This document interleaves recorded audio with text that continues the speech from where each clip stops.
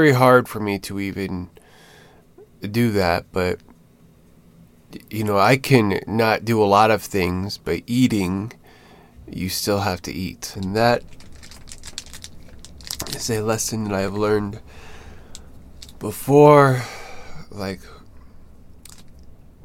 in 2003, I forced myself to starve, and because I hated myself so much.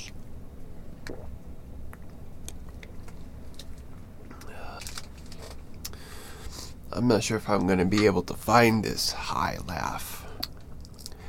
And I got my body so starving that you could see the cheekbones in my face.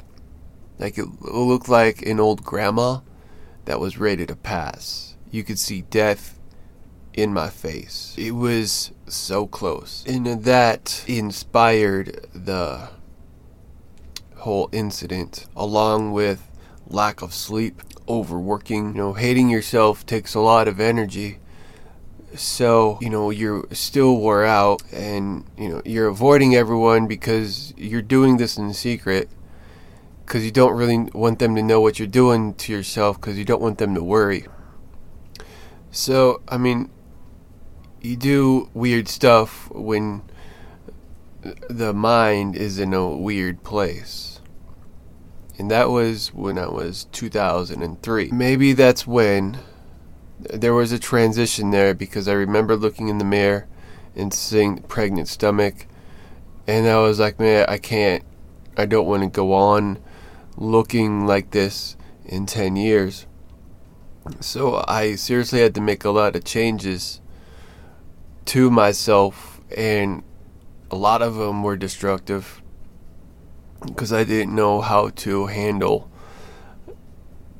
the change. I didn't know what is and how should I even be mad at myself, And I don't know if I was mad, but more like,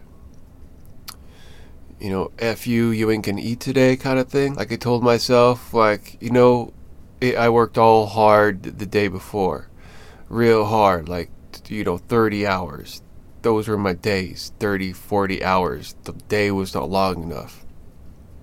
And then I just fell asleep, basically just moved the laptop over, and I fell asleep, woke back up, and I says, yesterday's fucking code was bullshit. I really hate what I see, and today you're going to give me another 30 hours. And I did that for 6 months, like burnout. And I had CNN, and during that, and I had CNN